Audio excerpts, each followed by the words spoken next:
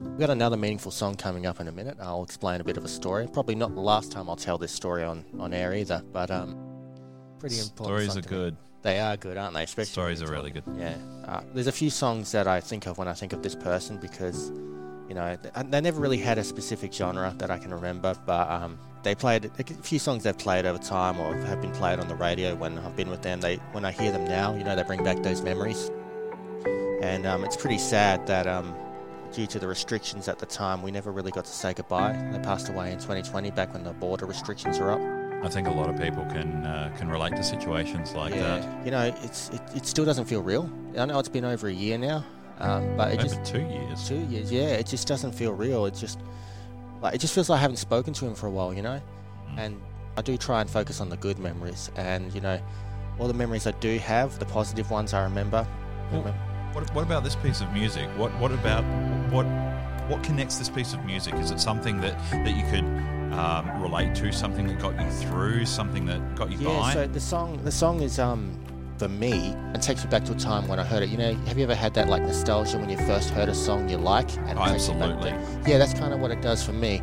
And I don't try to focus on like I know the song has its own meaning, but I don't try to focus on anything else. But when I remember that moment as if, you know, you replay it in your mind as if it's happening again. It takes you back to a time that you think of positively.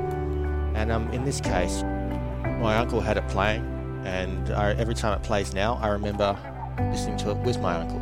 I don't know if this is one of his favourites, whether he enjoyed this band above others, but it's a really good song, just in its own right. And, you know, I think of all the good times. Like, he used to be a farmer, you know? Yep. And no matter what we were going through, no matter what he was going through, he would always have time for us. That's one positive memory I remember. He would be able to sit by the farm, have a bonfire. He was a truck driver. He would often bring these big rigs into a tiny suburban street just to pop in on his way through and go, hooray, you know.